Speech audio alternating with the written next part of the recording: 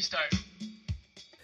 Be Real is brought to you by Converse College Low Residency MFA. Their 2-year program features biannual residencies that nurture writers of fiction, poetry, nonfiction, and young adults, guiding them from first draft to publication. Converse has launched emerging writers like memoirist Sanel Barnes, novelist Sonia Condit, and award-winning poet Lisa Hayes Jackson. Visit www.converse.edu/MFA for more information. Converse College Low Residency MFA. Your next book lives here. You can talk about film with a philosopher's zeal, or measure them all by box office appeal. But for once in your life, Be Real! welcome one and all to Be Real on the Playlist Podcast Network. We are a genre-hopping, movie reviewing and reappraising podcast. My name is Chance Solom Pfeiffer. And I'm Noah Ballard. We're here to talk to you today about what made us laugh or didn't in movies in the year 2018. In this very year-endy list retrospective time, Noah and I are centering in on a genre that had kind of a, is it fair to say, quiet year in 2018 comedies? Quiet and like a little goofy. Quiet and a little goofy. I think that's right. In a year where Night School had the biggest box office. It was a strange one. But an interesting one. A lot of smaller films that kind of punched above their weight class, and some comedies that maybe don't like jump out at you when you think of, original comedies for adults that actually raked it in. So we're going to, as we do on every Be Real, we're going to zone in on 3 films, each of them representing sort of a different branch of the movie comedy world. Noah, what are you talking about today? So we're going to start out with Blockers, if that's all right with you, Chance, which is our entry from sort of big studio comedy making. Mm-hmm. And then we have Eighth Grade, which is this sort of indie darling with its, sort of YouTube sensibility to it.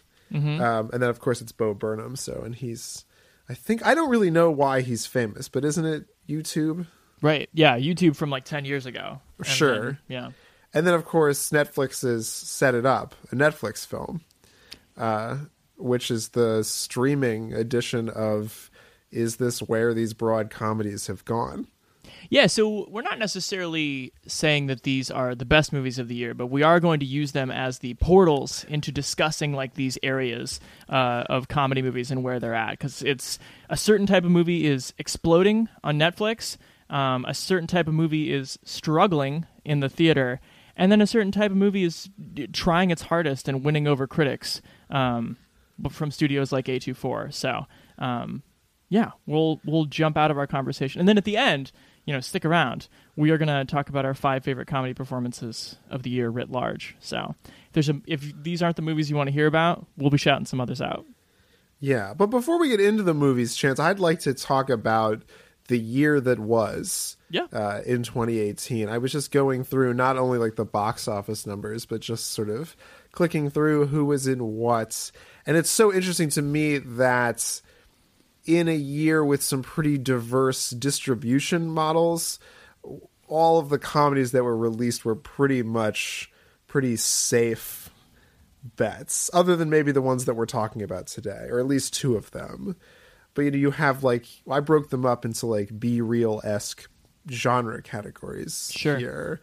And I mean, at least 7 of these movies were the next installment of some larger franchise. You have your like Pitch Perfect 3 came out this year. My personal favorite, Johnny English Strikes Again.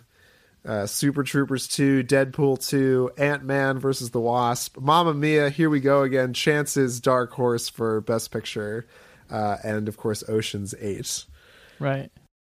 Like when we talked about this idea, we're like, so what were the comedies this year? I think it took us 12 hours to be like, oh wait, the most successful comedy of the year was Deadpool 2, right. Which is a Night School, if you go by straight sort of broad comedy.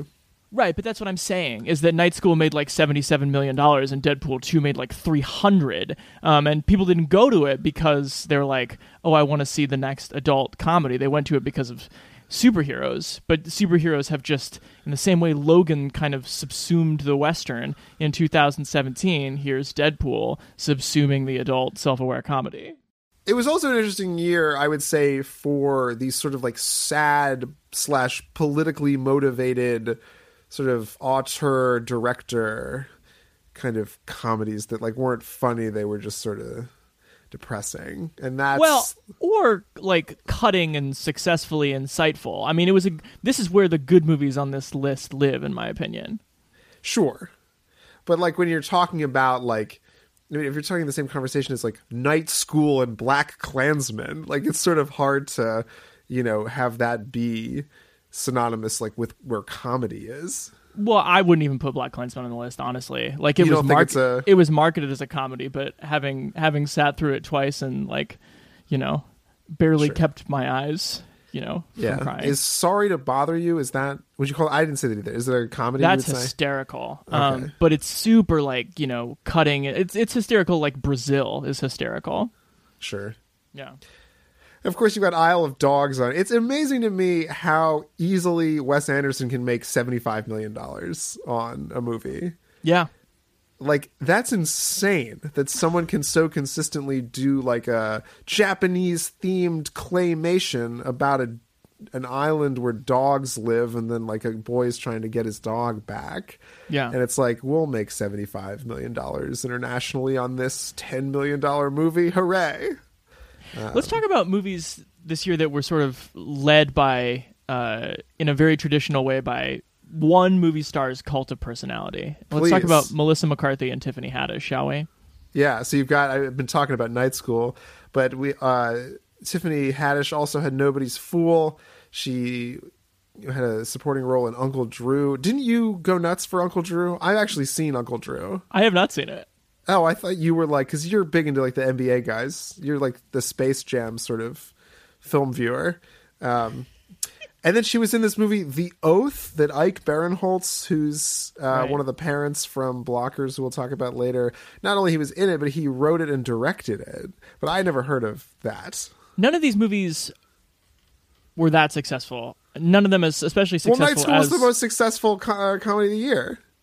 Compared to Girls Trip, though, so this is a year in which Tiffany.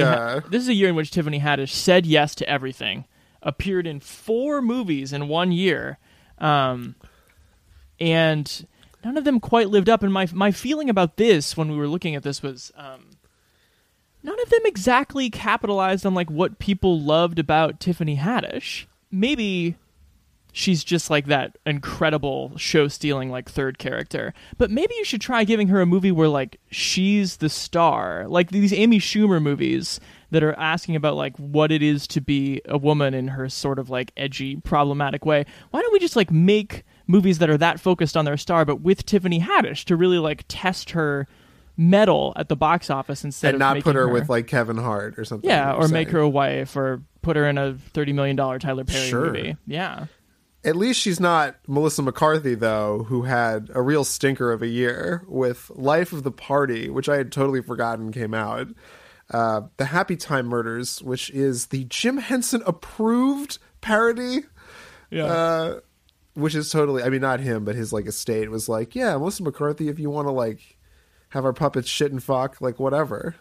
Yeah, widely regarded as one of the worst films of the year. Happy Time Murders. Definitely made some bottom 10 lists that I read this week. And then we're also, I mean, like, talking about Happy Time Murders, there's also, like, that sort of crazy idea that, like, we could still be living in a year where you would have a Sherlock Holmes parody movie come out with, like, 2 of 10 years ago's biggest comedy people. Will Ferrell and John C. Reilly. Sure. As, like, their follow-up to Step Brothers is a Sherlock Holmes parody. It's crazy. It comes out Christmas Day. We'll see how that does. And then we'll talk about sort of like the more mainstream gross out like adult comedies when we get to Blockers, but we reviewed Tag on this show. Game Night we reviewed at length, it's probably the best comedy of the year, right? Without a doubt. We were talking to Rodrigo, our benefactor here, about it, and I think he made some good points that it was sort of like if you made Fincher's The Game, but it was like always a comedy, but like still also always The Game. Yes. And it's an unbelievable feat. And there's some breakout performances. No spoilers to the end of the episode, but I think Chance and I are going to talk about at least one cast member from Game Night. But if you haven't seen it, where is it? HBO? It's somewhere. It's great. Yeah, it is. And we'll talk about this more with Blockers. It really is far different approach than the standard studio comedy these days. And then we got some for the olds and the rich and the white. Which is like the Nancy Meyers or Nancy Meyers knockoffs.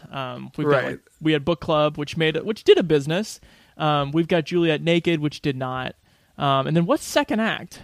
Second Act is that Jennifer Lopez, her kid changes her Facebook page, so they like make her a CFO of like a really large corporation. But it's like a movie. Can you give me 90 minutes? Towards... I gotta go see this movie. Yeah, no, I'd love to see it. It seems heartwarming. I love Jennifer Lopez because it's such a good sort of metaphor for her career too. She like needs that like, am I still a star kind of question, and we'll see how that movie does. We don't have SNL churning out new talent like we did 10 years ago. Well, the only really entrees that they had this year were The Spy Who Dumped Me, which I saw, which was garbage. Yeah. And Kate McKinnon was in that. Yes, and Mila Kunis. And I Feel Pretty, which I watched today as my ding, ding, ding extra credit. Yeah. Do you want to talk about that now or later? Well, have you seen it, Chance? Nope. So the setup, as you probably read when it got absolutely destroyed on the internet for being like not very progressive, is that there's this woman who thinks the only thing in life that is important is being pretty. And so she goes to Soul Cycle and she like hits her head. And she wakes up thinking that she's beautiful, like just drop dead beautiful. And then through a series of like misunderstandings with her friends and employer, she like that becomes like realized that I'm right and everyone can see it and like yada yada. And there's a love story in there. It's very much like, has the same sort of feel as Trainwreck. But it's hung to this like pretty flimsy conceit that has brain damage and thinks she's beautiful. It's sort of like reverse Shallow Hal. And the people are crying out for that. Nobody was crying out for the spiritual sequel of Shallow Hal. So how do you... I can't remember if you said this, but this is an Amy Schumer movie, of course. But what she learns in the end, though, is that like being pretty is pretty important, and that she was just a shitty person waiting to be pretty so she could get away with her shitty behavior that in fact helped her like be better at her job. Is it symptomatic of the weird year we're having in comedy? It's just it's like a movie that like men would have put out in the 90s being like, ha ha ha, ladies, like being pretty's like not everything. But it's like, but we still like it. But it's so this like couple wrote it, and then Amy Schumer produced it, and then someone not her directed it, which I thought was strange. And what you have is this 90s premise like attached to a person that's considered like one of our cutting edgiest, as you said earlier, comedians. Like why would such a thing happen? It's so tone deaf. So I feel like we're in this spot where we know that dramas starring movie stars have, for the most part, middle budget movies have gone away. People are still taking shots with comedians on $30 million budgets and one person you know, but people are not turning out like to see Amy Schumer's like Liar Liar. Like it's not happening, which I think is one of the star power has depleted as a resource in comedies too. So I think what we want to talk about today is ways in which people can get more creative. My thesis is going to be, and I think one of the reasons we picked this genre even without really recognizing it, is that there are three movies that don't maybe hang so heavily on premises. And I think that is the dangerous place we're in 2018, is that like the Hollywood selling elevator pitch premise for your average comedy, parenthetically romantic comedy, is just like not as interesting as maybe just like putting talented people in a relatable premise, which Trainwreck is, and which sort of Blockers is. So we can sort of get into the plot of that. These parents try on prom night, these parents of high school students, high school seniors, attempt to, as the title would indicate, block some cock and keep their daughters from losing their virginities / leaving them to go off to college. Right. And we should say that the daughters, in fact, have a sex pact. They're all trying to lose their virginity on prom night. Incidentally, yeah. They all sort of are sitting at the lunchroom and they're like, we're gonna do it. We're gonna do the intercourse. Right. And you can you figure out pretty quickly that like one of them is just trying to rebel in one way, and one of them is a lesbian, and the other just likes to experiment. And just is around people who experiment, most specifically, well, the men that they're dating, which are all sort of funny in their own characters. This movie has levels, yes, which is interesting. But I think pretty quickly the movie gives up, like a good comedy should in 2018, on this idea of we're going to stop our kids from having sex. And then it sort of shifts into a more resonant comedy about what it means to like let your child go in this day and age of social media and whatnot. Prom night! I'm ready. You look beautiful. I used to hold that girl in the palm of my hand. Kayla's becoming a woman. You're gonna have to deal with that. Thanks. Was looking for that. We gonna light it up like it's prom night. Dad, why are you here? You think I'm gonna miss the most important night of your young life? Isn't that graduation? Graduation is for losers. Tonight is the first night of our adult lives. I want to go to prom and lose my goddamn virginity. Prom night. It's kind of perfect. I'm in. Julie left her laptop open. You guys are snooping on our kids? All emojis have a secret meaning. Oh, eggplants are dicks. This is some kind of a dick-related agreement. Maybe they're just saying, hey, you're okay with me. You're okay with me. I mean, maybe. What? Our girls are not thinking things through. I'm gonna stop them. I'm in. So our parents are Leslie Mann, John Cena, and Ike Barinholtz. This movie was directed by Kay Cannon, who basically spearheaded the entire Pitch Perfect trilogy and wrote on 30 Rock and New Girl. So what kind of studio movie is this? Do you see it as Apatow runoff a little bit?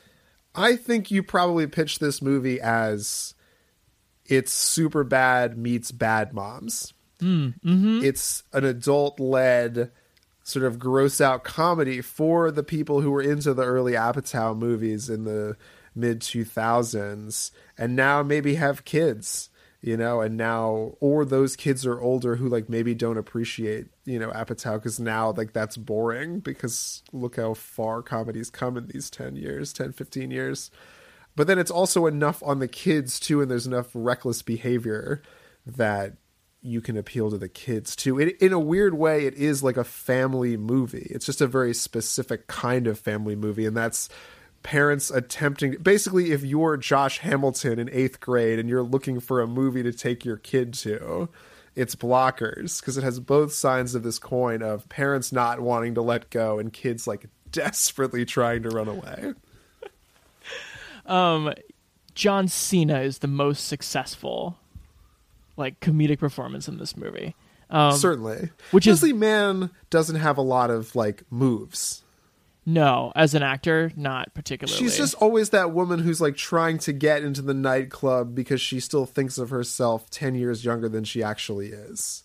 Yeah, and I think that that relationship is so indistinct compared to the one that John Cena has with his daughter Kayla, played wonderfully by Geraldine Viswanathan, because they're these Chicago dad who's built like a fucking Sherman tank, and the daughter he raised to be like a great student athlete who's like looking to rebel. But they're like both kind of like softies at heart.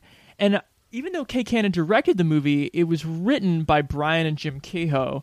And it just feels to me like the movie is more interested in what it means to be a dad in 2018 versus like Mom's just protective to a fault. Like, what do you want from Mom? The Leslie Mann Julie relationship just didn't feel as original or grounded. I certainly agree with that. Yeah. And I thought the relationship between Ike Barinholtz and his daughter was sort of fascinating too, because there was something, and I don't think this really spoils anything, it's a comedy, but there's a really interesting read on, like, whereas we had, like, Josh Duhamel, like, totally blow it as a parent, like, accepting a homosexual child in Love, Simon.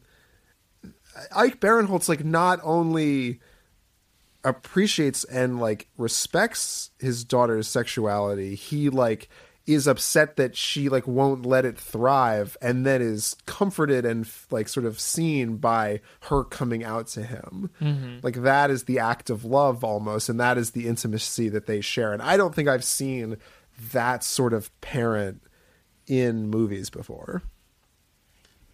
And at the same time, though, for me, I feel like this movie hangs a lot on Ike Barinholtz, because the thing that it withholds from you is like, why did this group of three parents not stay strong in the same way that the three daughters stayed strong in their friendship?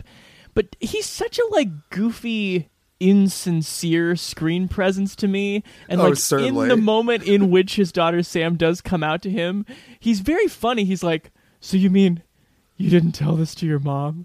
And you didn't tell it to Frank, played by Hannibal Buress. He's the stepdad that he hates. I just think he's in an untenable position of trying to swing the passion of the movie when he's not up to it. I think John Cena probably could have done it, honestly. Interesting. I think he's an interesting foil to the two of their like goody kind of upon parents who sacrificed everything, and here's this like sleazy guy, but like he's pretty relatable in terms of like the things that have vilified them, at least in their eyes. Mm-hmm, mm-hmm. That is part of the fun too, is that like also at the same time as, you know, these parents want to do their best and they want to like preach sex positivity like where they can. They've gone to all the good rallies. There's that great marches. Scene in the parking lot where Ike Barinholtz literally says like, guys, it's 2018, but behind him like two people are rocking a car. Like everyone wants to do the right thing, but everyone also knows that sex at 17 can just be the worst. Let me ask you this. Did you think that the contrast between like what I think is a pretty interesting script in like a conversational way balanced out with what I thought were some pretty like unnecessary gross out moments, like the butt chugging and then like the car flipping over was really like unnecessary to me. Like, I don't know where I land on this script. Is it like pitch perfect, or is it like a little too much? I think that I like this movie. I think this movie is incredibly symptomatic of like what studio comedies believe they have to be in this decade. And by that, I mean improv is the driving force. Like, we can say there's a script here, but there are actually moments in the movie where you can feel the edit where they drop off a Leslie Mann line. She's like, what you don't understand is audio cut like I do in the podcast. It's like that level of amateurish. So they could get into people improving in the next line. Like, these are movies driven by banter. I mean, Barinholtz is an improviser. Leslie Mann is Judd Apatow's wife. John Cena certainly has the chops. And when that's funny, that's funny. But it always ends up feeling a little shaggy, a little imprecise, and like the movie feels the need to balance it out with spectacle. The things like the car flipping are, in some ways, isn't it true? Like, pick any big budget comedy and there's going to be like an insane like action set piece. That's just kind of where we are. I think that's what is so brilliant about Game Night, is that it brings to the table the set of stakes that would have a car flipping over make sense. Yes. You know, maybe not butt chugging but at least, there's a reason. If people die, it's not just as like a goof. Right.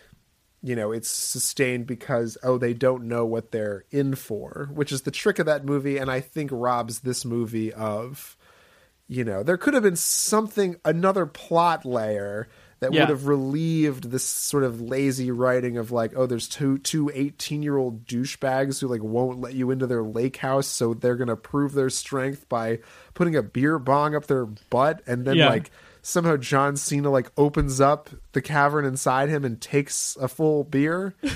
Like, I don't get that part.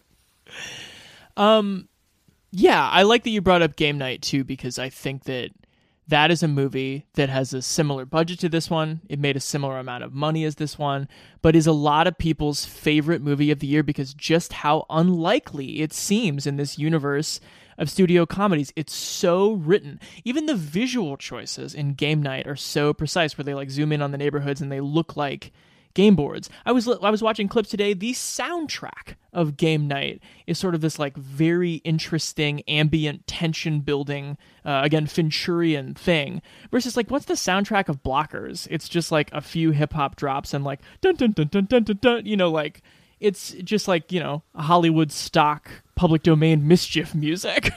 That's right. So yeah, these movies are, I like them, but at the end of the day, I don't know why we've accepted laziness on the one hand and then prescriptive bonding as the place that all studio comedies have to end. Yeah, I mean, it's so like Shakespearean, like dramas end with death and like sort of comedies end with weddings or like going off. Exactly. I mean, in this case, yes, that's comedies end with weddings. Yeah, here it's going off to college and being like, to come back when you're done with your life-changing road trip. Right. It's like, and then we call back to an earlier, I would say pretty funny moment where they're like texting together. I thought that was a pretty good scene to show the generation gap of like, what's the eggplant? Is the eggplant a penis? Right. And then like, Ike Barinholtz is the one who's just like, they're doing a sex pact. But other than that, you have written down here in our Google Doc that do you wish that John Cena would have his own movie? I feel like that's a recipe for disaster. But you explain. Why? This is what I was thinking about. How is it possible that John Cena and The Rock have not made a movie together? They are both so unbelievably charming and both demonstrate what I'm sure actual wrestling fans have always known, that the sort of like performative gusto and fake machismo that like makes you a wrestling icon is so fucking funny to subvert on screen. I think that those two are both, I don't actually know if they like each other. Maybe there's some wrestling thing where they like have a rivalry and hate each other. But like give John Cena all of like the Daddy's Home Wahlberg roles. But he also like stole some scenes in Trainwreck. Oh, certainly. There's got chops. That sex scene. I think that was another problem with I Feel Pretty, is it just didn't have the supporting cast, or it didn't let the supporting cast do anything. Like, it had such talented performers with like Busy Phillips playing like a wounded Jessica Biel character. Like, what are you doing? A.D. Bryant doesn't have any jokes. Like, be real. Be real. And on that note, as the name of this show has been dropped as a chastising command, we should tell you how we review movies on the podcast Be Real. There is no ambiguity on Be Real. All movies can and will be classified by one of our 4 ratings. Good, good, bad, bad, good, bad, and bad, good. The first good or bad refers to sheer artistry. The second is pure entertainment. Good Good is easy to explain. It's a movie that engages your inner art critic and brings you some form of happiness. For both reasons, you want to watch that movie again. Think Shawshank Redemption or Jurassic Park. Or more recently, Get Out and Lady Bird. That we know of yet. Good movies make Noah hyperbolically say, that was the best movie I've ever seen. Bad Bad is easy too. Movies that bring you neither stimulation nor joy. Basically, you just spent 2 hours wishing you could watch something else. Think of any musician turned actor who gave it a go in a Nicholas Sparks adaptation. I'll pass. Or many Nicolas Cage movie where he plays a wizard or a warrior. You are going to be a force for good and a very important sorcerer. Bad movies make Chance say, I hate so much that you made me watch that. Now, good, bad movies. Those we recognize as worthwhile in a cinematic sense, but don't necessarily enjoy. Think Schindler's List, Requiem for a Dream, or awards bait that hinges on a historical figure delivering an impassioned speech. I have given you my soul. Leave me my name! These kinds of movies make Noah say, "But it was so boring." And then I remind him that at least Leo finally got his Oscar for crawling through all that mud. Conversely, bad good movies feed your thoughtless inner child. They're anything from flawed but charming Nancy Meyers outings, I'm miraculously done being in love with you! to late career missteps like Al Pacino and Danny Collins. They're loud and silly, like Kurt Russell in Big Trouble in Little China or Stargate. It's all in the reflexes. Bad good movies make me want to watch Tombstone, especially when Noah says, But didn't the Mighty Ducks just give you that warm holiday feeling? got all that? Now buckle up, because you're about to hear two friends who watch movies for very different reasons talk about their taste like it's God's own truth. I'm going to give Blockers, I'm going to give it a nice good. I think it is That's your truth? That's my truth. It is a flawed movie that, like a lot of sort of ambitious premise comedies, like dies somewhere around act 2.5, because you're just like, you hit that point in these movies where they are so big and gross and loud that they forget that writing is just as important in the 60th minute as it was in the 15th, you know? It has that syndrome that it's suffering from. But I think it is creative, and the kids, by the way, to me actually feel like real kids. I like it. I'm going to give it a good. I think it is a good. I agree with you that the script is a little undercooked. And there are some gross out moments that could have been more meaningful, where like an 18-year-old like makes John Cena feel emasculated. Could have been much bigger of a laugh for like a whole lot less gross. Sure. But I think when it makes that pivot into, it's not just about prom night, it's not just about losing your virginity, it's about my role as your parent going forward, it resonated with me, being not a parent. So I give it a good. All right, cool. It's no game night, that's for sure. Oh, it's certainly no game night, but they're both on HBO, and that's like 4 hours of content, and that's what we were looking for in this crazy mixed up world. So now, why don't we move into sort of like the sleeper hit, the human interest indie comedy that came out over the summer and ended up on a lot of people's year-end lists. 8th Grade, starring the newcomer Elsie Fisher. She's been a child actor in some things, like she was in the Despicable Me. What was she in? Movies. Which ones? Despicable Me. Oh, as a voice. Yes. And as you said earlier, directed by Bo Burnham of stand-up and musical comedy, sort of a tall Dimitri Martin, if you will, has made a very well-observed movie about what it is like to be 14, despite the fact that he is our age. So this movie really hangs on you liking Elsie Fisher and like that balance that exists between like watching a young person be like precocious and then just being like so embarrassing that it's like hard to look at. That's the tension, I would say, of this motion picture. That's an interesting way to put it. I didn't really think that much about whether I liked her. It was much more about whether I felt for her. Oh, sure. Like, you ultimately, like, become sympathetic. But this movie, like, it doesn't have, like, a butt-chugging scene. Like, what it's hanging on is, like, how long she can hold a conversation with another human without saying something super weird. You're right. That's fair. And this is not really a premise movie. This is just about an 8th grader and her single dad, played by Josh Hamilton. He's so sad. Trying to get through the last week of her 8th grade year. Yeah, it's a slice of life movie. It weighs in around 90 minutes, and I think that despite its slim stature, is probably the best movie that exists about Generation Z. Hey guys, it's Kayla back with another video. So, the topic of today's video is being yourself. Being yourself can be hard, and it's like, aren't I always being myself? And yeah, for sure. But being yourself is like not changing yourself to impress someone else. A lot of people like call me quiet or shy or whatever, but I'm not quiet. Most quiet, Kayla Day. I don't talk a lot at school, but if people talk to me and stuff, they'd find out that I'm like really funny and cool and talkative. By the way, I like your shirt a lot. It's like so cool. What? It's debatable, I think, whether this is like a well-written or even like a very written movie, but it's a really thoughtfully constructed one, like visually. Interesting. I got the sense that this was like very written. Oh yeah? Tell me about it.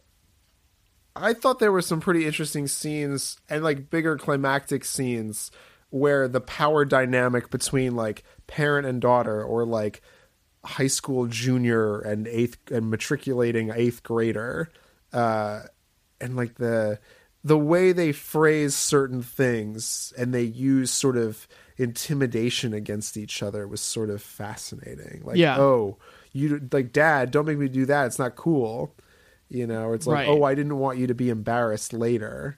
And these like sort of weird sympathies they're dressed up as sympathies, but they're really just sort of these interesting power dynamics that exist between kids just trying to figure out like what the fuck is going on.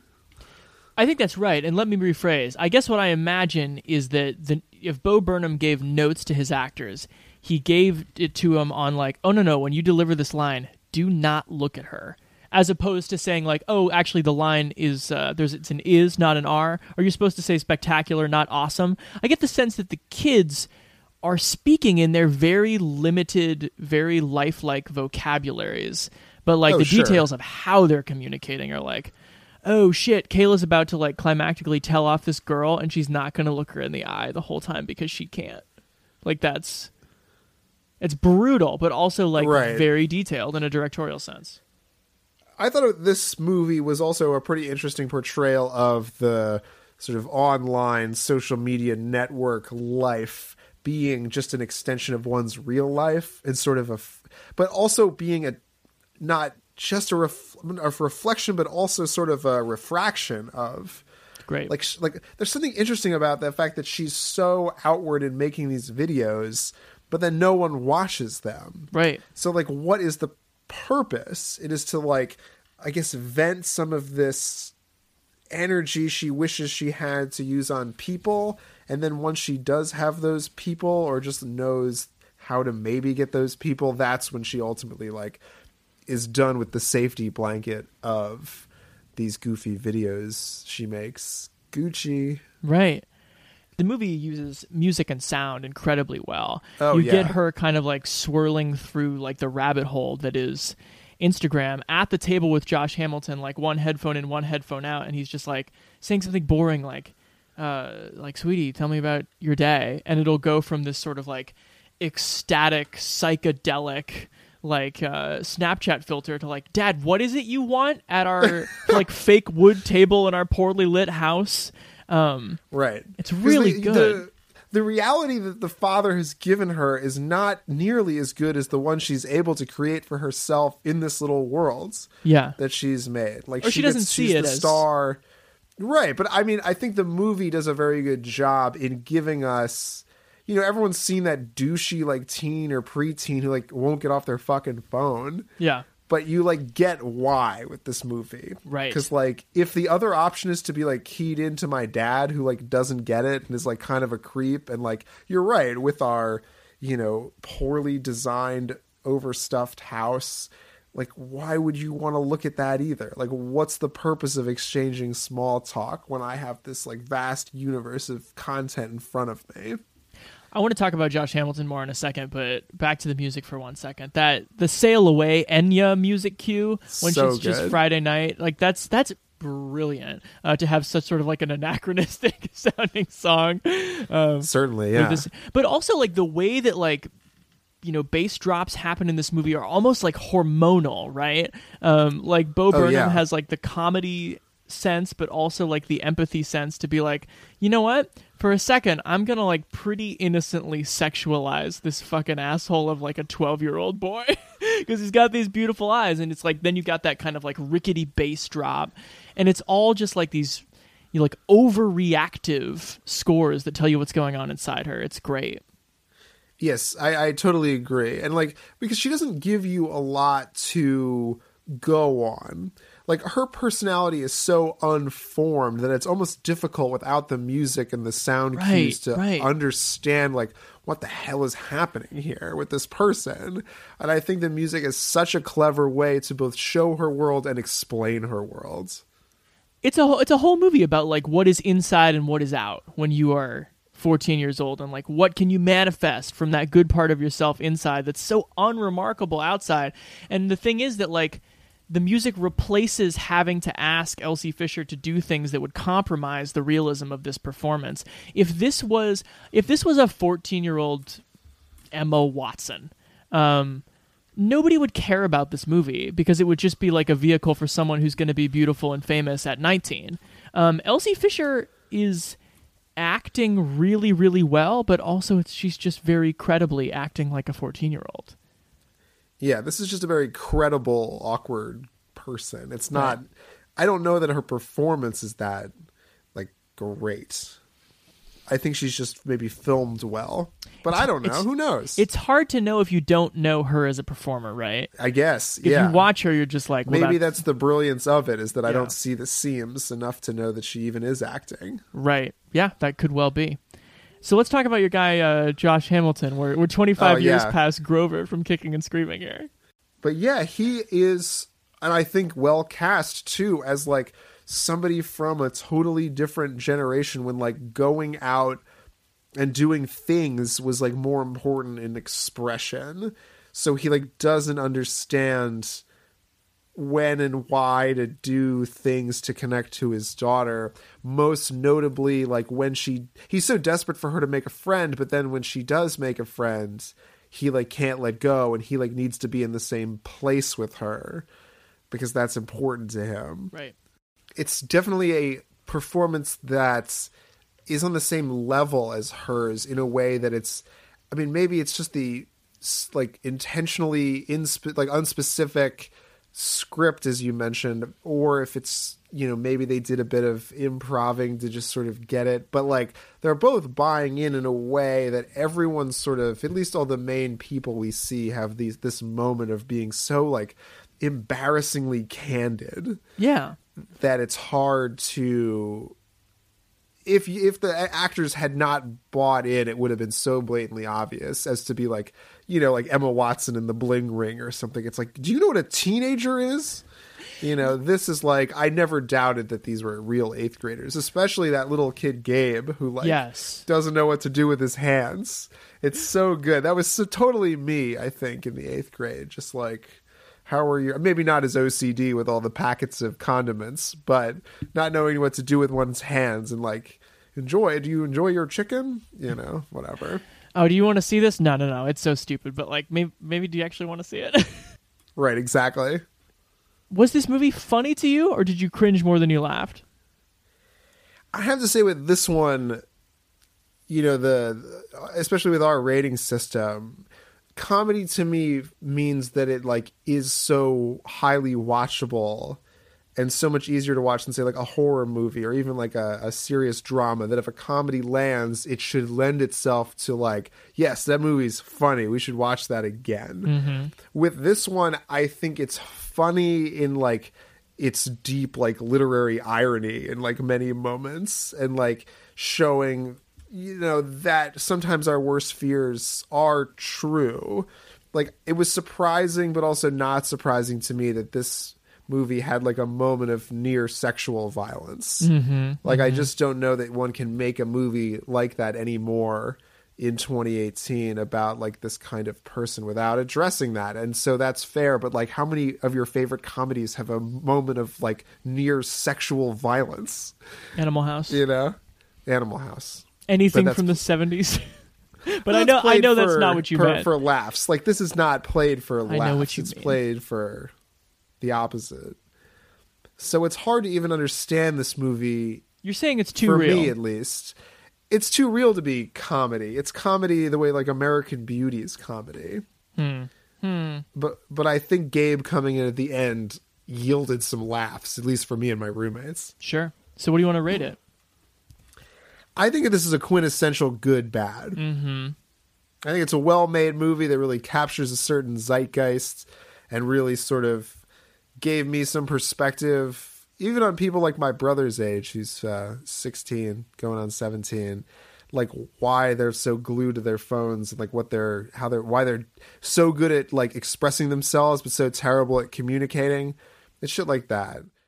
I would say I might actually encourage you to watch it again. I found it more watchable than I thought I would the second time because, and this is like a dumb point, but is very true for the second good bad, is if you know she's going to be okay and you can just look at her to like an adult and say like, this is the experience that will ultimately just be something in your rearview mirror. It's a lot easier. The first time it's impossible to reach that point because you're terrified of like what's going to happen. Because it's so realistic, you wonder, is something horrible going to happen to this young girl?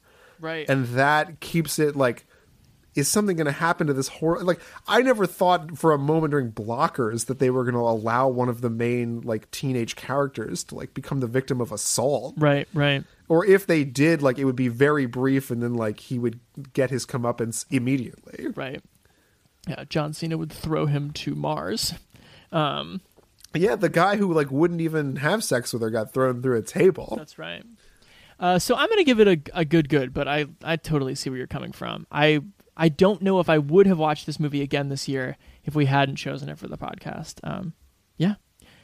So let us leave the theatrical world of $70 million movies and of surprising $13 million movies, and go to Netflix. Let's go to the couch where most laughs happen these days.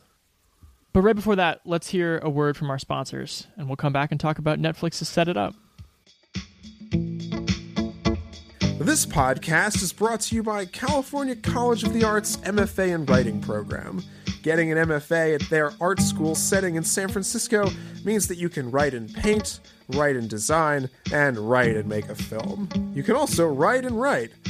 Look for their MFA faculty member Tom Barbash's novel, The Dakota Winters, out from Echo, and their alum Adam Nemeth and podcast favorites, We Can Save Us All, out now from Unnamed Press.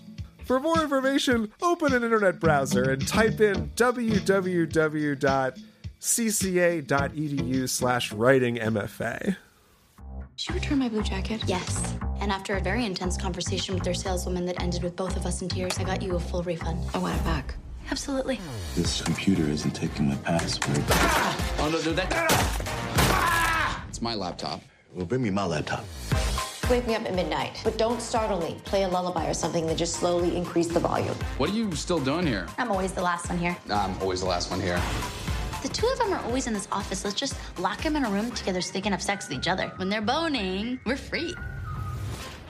So, Netflix's 2018 film offerings. A lot of people have talked recently about how they've dipped a toe into the prestige pool with films like Roma and Buster Scruggs, and I didn't care for that Buster Scruggs, let me tell you. You're such a fool. All your points tonight have been pan shots. Pan shot. But another thing they attempted to do was reinvigorate the romantic comedy with movies like Kissing Booth, To All the Boys I've Loved Before, and the one we're going to talk about right now, Set It Up. Don't forget Bird Box. Is that a rom-com? Don't forget The Experiment. Is that the Robert Redford, Jason Segel one? Yeah, I think it's from like 2 years ago, too.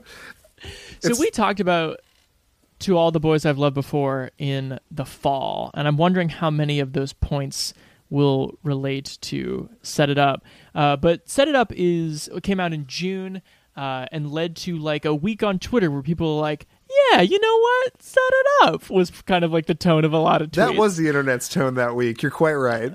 Directed by Claire Scanlon, who's worked on a lot of sitcoms. I think this was her first movie. She's directed episodes of The Office, The Good Place, Fresh Off the Boat, all very bright, shiny, broad sitcoms. and written by Katie Silverman, who this is also her first movie. And it kind of has that first movie zeal to it in a form that is like very old. Like Sure. this kind of rom-com. Can I out you at the top as liking this movie a lot? Oh, I do like this movie a lot. Why? Okay, well, first off, I liked that you talked about that these are just like ancient premise movies. Yeah. But you know what you need with an ancient premise movie is two young actors with ancient sounding names, Zoe Dutch and Glenn Powell. Deutsch. Is that how it's said? That's right. What, did you look up an interview? You're not the best with names. I sure I'm not going to believe. I sure did look up her being introduced on talk shows a couple times. I have a crush on her. Yeah, you should know how to say her name if you... I think that's one of the reasons I like this movie, if I'm being candid.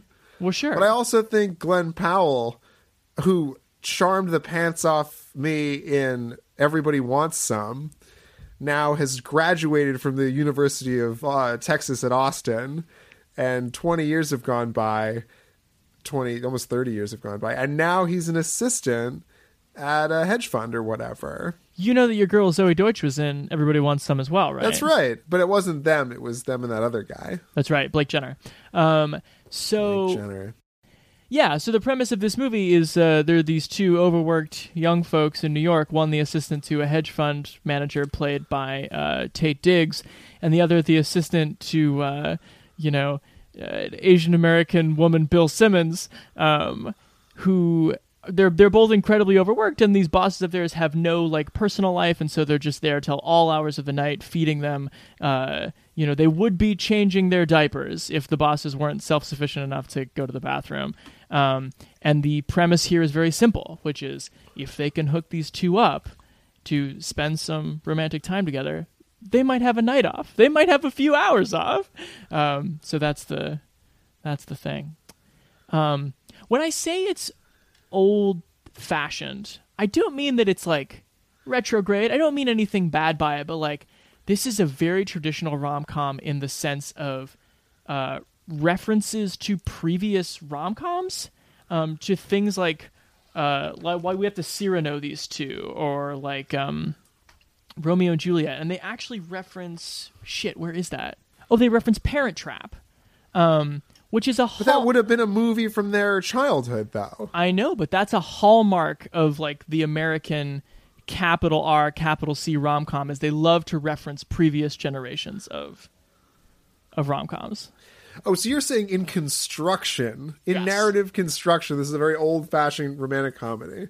Well, I would argue that most of the genres I named at the top are pretty easily constructed things too, and what you do with a movie like this with such constraints is feed in some interesting topical and social commentary, such as what have we done to the creative class in the millennial generation, and how do we undervalue that as compared to the booming, sometimes unrealistic, sometimes violent tendencies of the generation that's currently in power. This movie sort of presupposes that it's Gen X, with little nods at it being the baby boomers.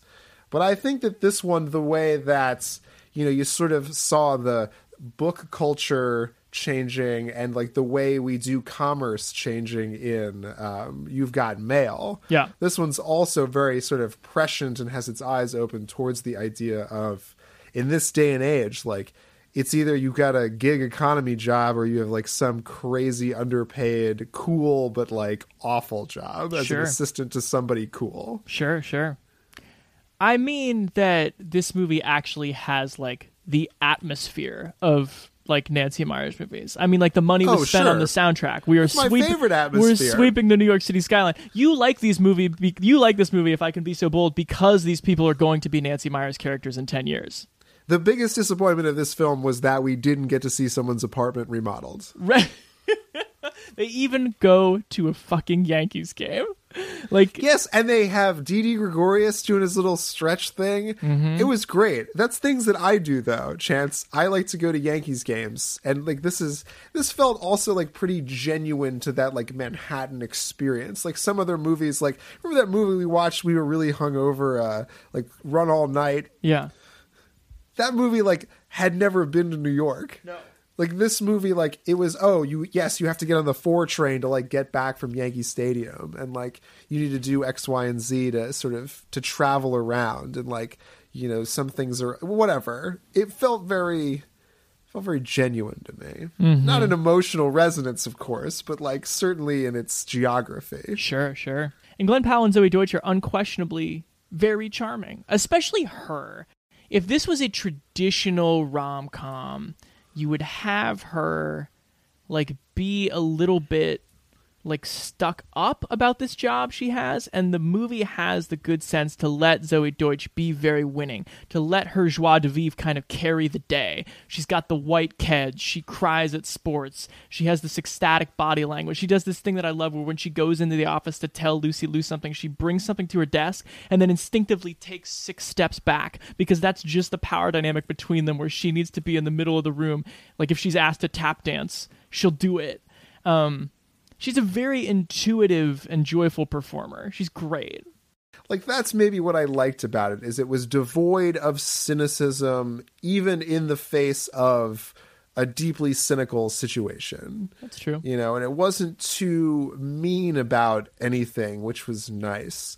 The thing I think was maybe problematic about it is I don't understand why you would sort of cast 2 heterosexual white people in the leads and you would make the bosses people of color. Because I think if you would actually want to do a somewhat interesting look about how capitalism stratifies like certain class systems, that would be a more interesting That was nowhere movie. near this movie's mind, though. No, I understand that, but like why be as ambitious as to say like, oh, like working these crazy New York assistant jobs is really difficult, and then not making the boring white people the bosses. Like use this as an interesting vehicle for like some young actors of color.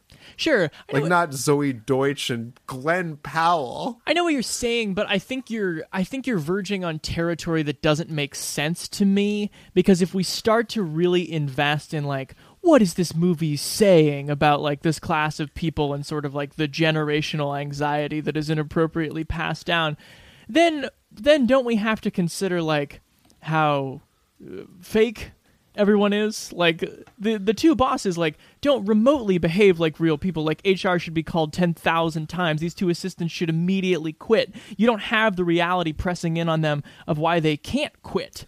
And so taking it too seriously on the one hand begets all these questions the movie's not prepared to answer on the other. I don't think that you've held that kind of position though. So you like don't understand how like real that is. And like for a contingent of like poor New York people watching Netflix, like it does resonate in a way that like got the internet to say like, yeah, this does make sense for a week. Because those internet people have all like had jobs like that where it didn't, of course they like didn't need the money. But buddy, the movie needs to show that. You can't just say they made this movie for me and that's why it's good. That's nonsense. But who do you think this movie's geared to then? Like who's the audience if not the current generation of people looking for significant others who are right now the people who feel shitty about being assistants at people like who like media rom-coms companies anywhere in the world. The movie needs to. You can't just say, "Oh, they didn't explore that part," or they didn't. But I would argue that the romantic comedy as a genre is like intrinsically linked to urban life. Mm-hmm. You know, When Harry Met Sally. I mean, look at whatever. Sure. You know, You've Got Mail. These are all New York set movies. There is something about the go-getter person for whom failure is so untenable that, of course, they like would see this job to the end. Glenn Powell even has a speech about saying like it's not about like the job satisfaction. It's about getting to the like the thing you can make the most money doing. And of course, that's like the moral of the movie is like that's not true, but it also isn't. It's blurring this personal and professional space into a way that like you can use to go up to the next class system of creative types. And I think that resonates with maybe at least the people reviewing Netflix movies. Yeah, I think this movie is a pretty easy bad good. I think it's enjoyable. I think that it's cute and superfluous. It also, to me, at both times I've watched it, it's felt long. I think, and I can tell you exactly why. Get out of here. I can tell you exactly why that is. It's because Zoe Deutch and Glenn Powell do not look at each other with a romantic notion until 60 minutes into the film. Both times I've watched this movie, it's because they're just means to an end for the other one. That's how these movies go, man. But that can happen. What I didn't like about so when Harry much Met quicker. Sally is like, she should have fallen for his lines at the diner in the opening scene, and then it would have been a 10-minute movie. I'm dead inside. This movie could easily be 90 minutes. I don't know why it's almost 2 hours. I like the Yankees part where you get to see Didi Gregorius do his little stretch thing in the batter's box. So you've already said. Only 5 months till baseball. The soundtrack is great. It is good. The leads are great. It's a bad good. For all my bluster, I'm gonna totally agree with you. This is definitely a bad good. No, I mean, I like to poke a little fun at you, but ultimately, of course, I agree that it's not a great movie. Uh-huh. It's written on stereotypes and cliches, but it was fun. But it sure is available to watch. But it sure is streaming. I watched The Christmas Prince. What do you want from me? What's The Christmas Prince? It's the one with Vanessa Hudgens where she goes to this fake British but non-British country somewhere in Europe that she looks exactly like the princess who's about to get married, and she decorates a cake, and so they switch lives.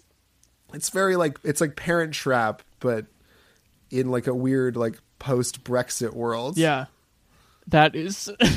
I'm sure that's more credit than anyone's going to give it anytime in the future. Compared to that, set it up as The Godfather. Sure. But let's take an industrial look for a second. If this movie had gone into theaters, nobody would have gone to see it. It would not have been successful. In some sense, maybe it is a good thing. I probably would have seen it. Yeah, but come on, it would have. You don't count. You're right. But you know what I mean? It's if Hollywood is going to behave this certain way in weeding out the low and the middle, or mostly the middle, the low will always kind of scrap its way to something. Low budget, I mean. Maybe it's fine that this movie lives here. This would not have been a successful. For me, this is one of the reasons that it's okay, Netflix, maybe every once in a while you do an interesting original thing. Yes. I would put it in that category of, that's what I'm spending the extra $3 of my Netflix account to finance. Yeah, it at least feels like they spent a couple months making this movie and not Netflix. An afternoon, yeah. To all the girls I've loved, or to all the boys I loved before. So we're talking about rom-coms, though. Let's talk about a rom-com that did hit theaters and raked it in this year. That was Crazy Rich Asians, which we've talked about. Where do you see Absolutely. CRA kind of fitting into this hodgepodge? Well, we talked about it here on the show, and I had talked about it with editor and writer Vivian Lee, who had some great points about it. But I think this one's such an interesting example of subverting everything that we are expecting from a movie like a Set It Up or a Blockers, and then just unapologetically putting it in a context that freshens it up in a way that maybe I was hungrier for in the Set It Up conversation, even in the Blockers conversation. So how do you think CRA is subversive? Because I think of it as blowing out and giving us interesting faces of the same old thing. I mean, I think just in the casting and setting alone, sure. Not having ultimately a white family taking us to, the Tony Bennett Asia. and the New York skyline. Right. Yeah, just it's someone going from New Jersey to New York. Well, now it's a totally different country with a whole set of expectations that we just sort of have to figure out on the fly And that's what like makes it interesting. That being said, it's like an incredibly vapid romantic comedy. Sure. With the same problems. I mean, we talked about them then, as some of them here in Set It Up. Yeah. It's also a movie that, in addition to breaking ground with the casting, which I agree freshened it up and made it great, is a very 2018 Hollywood movie. Spectacle is the name of the game here. We are going to throw as many people, as much money, and as many bright, shiny, noisy things as it takes to get you into the theater. And in the case of Crazy Rich Asians, a lot of people went. Okay, so before we get out of here, let's give ourselves an opportunity to talk more about comedies and comedy personas that we really liked in 2018. We each have a list of our 5 favorite comedy performances of the year. Are yours ranked, buddy? I think coming in number 5 for me is going to have to be Lucy Liu with Set It Up. I saw her do a Sunday Morning profile, like right around with the time this movie came out.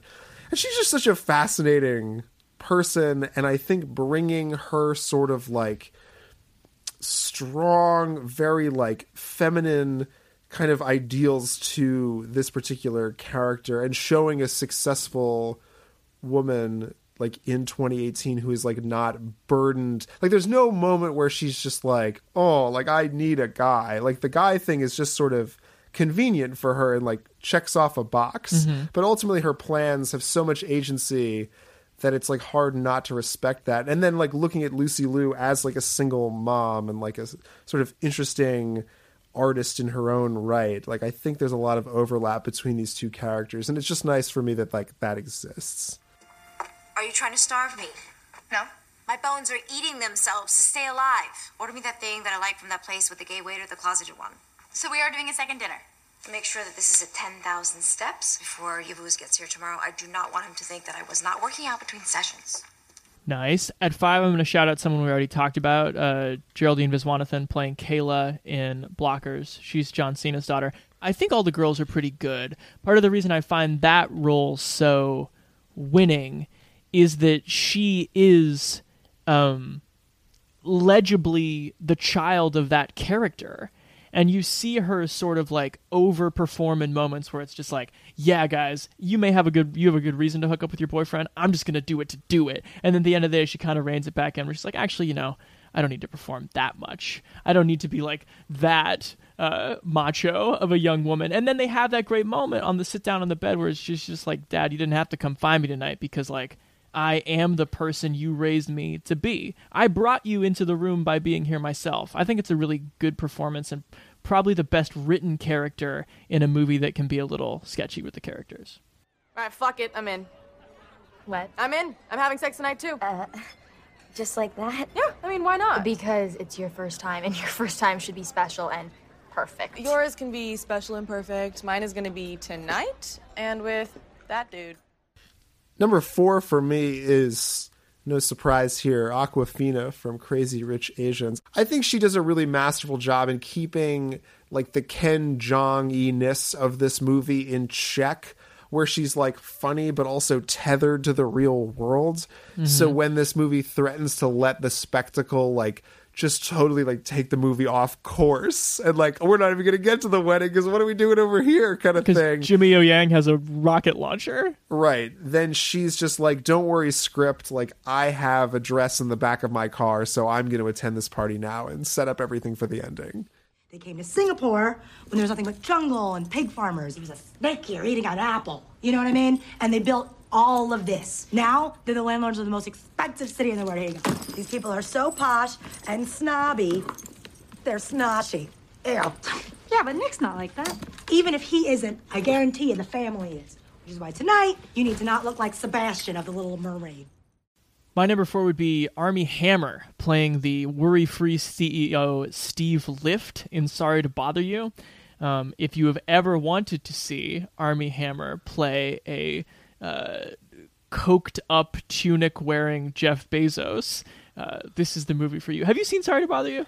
I haven't yet. I should. Oh, you gotta see it. I love it so much. But he's out of control and yet like performs like whiteness in a way that is like very knowing, in like making the Lakeith Stanfield character rap, and being into like certain things he raps and certain things he doesn't, but also just like is a very interesting in the cold capitalist sense. Like, I'm this like crazy mad scientist, but don't you see this exaggerated version of the thing I just did is like what capitalism is all about? He's a very great part of that satire. Highly recommend. Worry-free CEO Steve Lift was interviewed on Oprah today. No. Conclusively, no. Our workers do not sign contracts under threats of physical violence. So therefore, the comparison to slavery is just ludicrous and offensive. We're transforming life itself. We're saving the economy. I mean, we're saving lives. It's all highlighted in my book. I lay out the whole thing. Number 3 for me is John Corbett as the dad from To All the Boys I've Loved Before. I just thought he went after it, and I praised him at the time we talked about it, and I haven't forgotten his performance. So, as the dad who's just trying to relate, and also he's a doctor, and also his wife is dead, John Corbett. He's pretty good with the gynecological humor without being creepy. It's quite a feat. Junior year. Can hardly believe it. Thanks, Dad. We need to talk about your sexual health. No, please no. I want you to be safe. Dad, why are you giving me these? Don't forget to have fun. Yes, well, I have a lot of rubbers for that, specifically.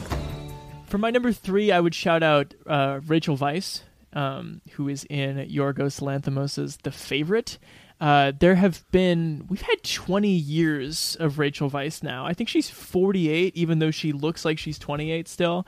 And she's played a lot of interestingly deep and mysterious characters, but I don't think I've ever seen her play someone who is cutting in her wit and capable of both like a very pristine posture and lashing out. There's this great scene where she throws books at Emma Stone in this movie, which I think is wonderful, by the way. Yeah, she's great. And you've never seen her do it before. I think a lot of mine are actually dramatic actors who are making comedic performances sing. The Queen is an extraordinary person. They were all staring, weren't they? I can tell even if I can't see, and I heard the word fat, and ugly. No one but me would dare, and I did not. She's been stalked by tragedy. Everyone leaves me. Dies.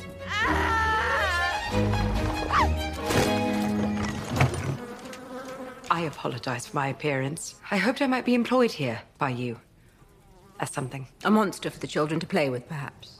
That's great, man. Number 2 for me, I think a big breakout in a movie we'll probably talk about in a second, also, Game Night, was Rachel McAdams, who I felt like was sort of floundering maybe in that supporting drama kind of character work. Well, she was making movies about time travelers in love. But anyway, I think she's like funnier than people give her credit for. And totally. She's a really good like straight person to Jason Bateman's like fast talking like, you know, guy who's got it figured out sort of, except for some fatal flaw. And yet the movie also gives her the room to do that Pulp Fiction diner revolver wave around riff, which is so fun.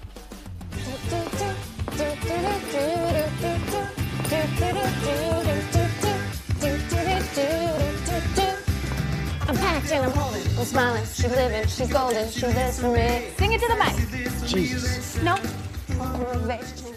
My number 2, which is, oh man, if this number 1 didn't exist, I love this. So you know Jason Isaacs, right, Noah?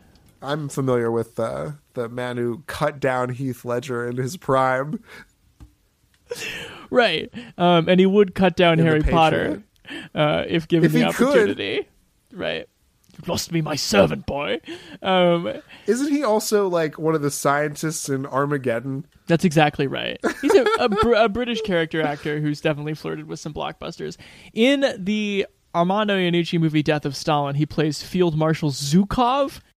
Basically, he's an army jock in a dystopia of bureaucrats with like Steve Buscemi and Jeffrey Tambor and all these people who are running around trying to figure out how to get the Kremlin within their bureaucratic fingers, and he just shows up with like these medals rippling from his army coat, and he's like, "Oh, you motherfuckers!" He's very British and like clapping people on the back.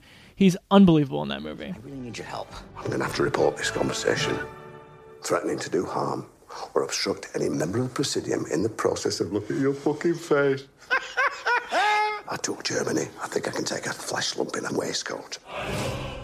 And number one, I think we can unanimously say, also from game night, one Jesse Plemons as the cop who's recently divorced and living next door to their little townhouse. That's right.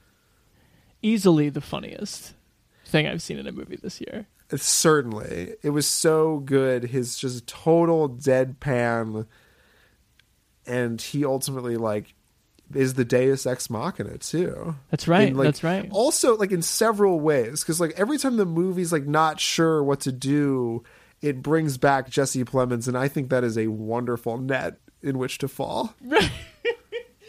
And all of his dialogue is symptomatic of what makes the movie so good. We've already talked about how it's such a written movie with so many layers to the premise, and it wouldn't work if they weren't thinking about individual lines, scenes, tip-offs to the game at hand.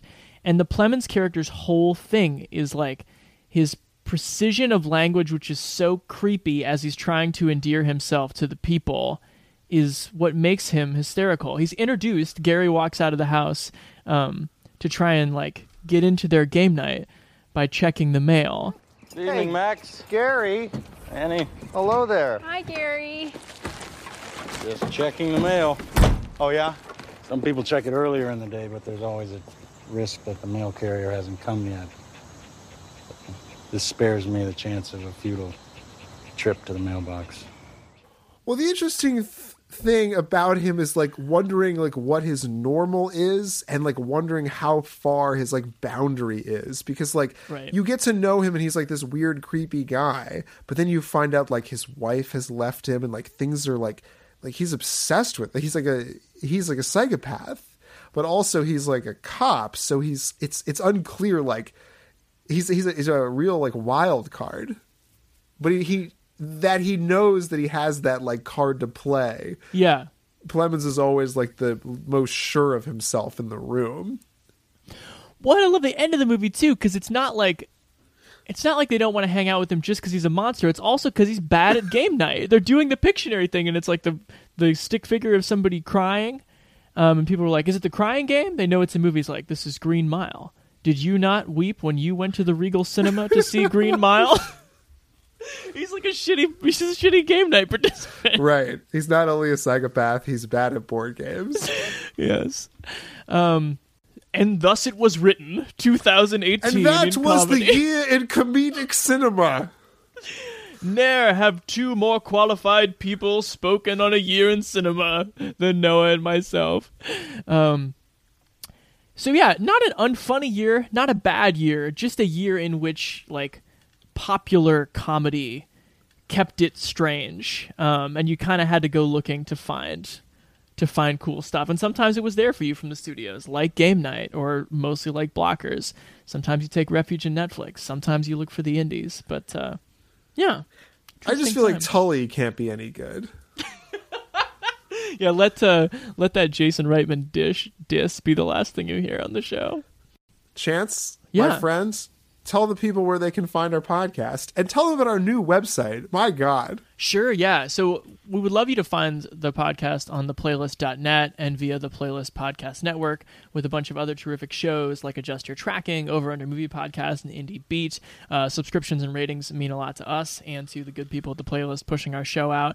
If you're looking for anything in the archives, though, and by the way, we have done 110 shows, the wonderful, lifelong friend Michael Todd has just finished our new website at BeRealPodcast.com, where you can find old episodes. It is gorgeous. I dare say it is navigable, and could be a good thing to check out. Yeah, it's terrific. Thanks, Michael Todd. Yeah, man. And thank you, buddy. I'll talk to you soon. Gucci.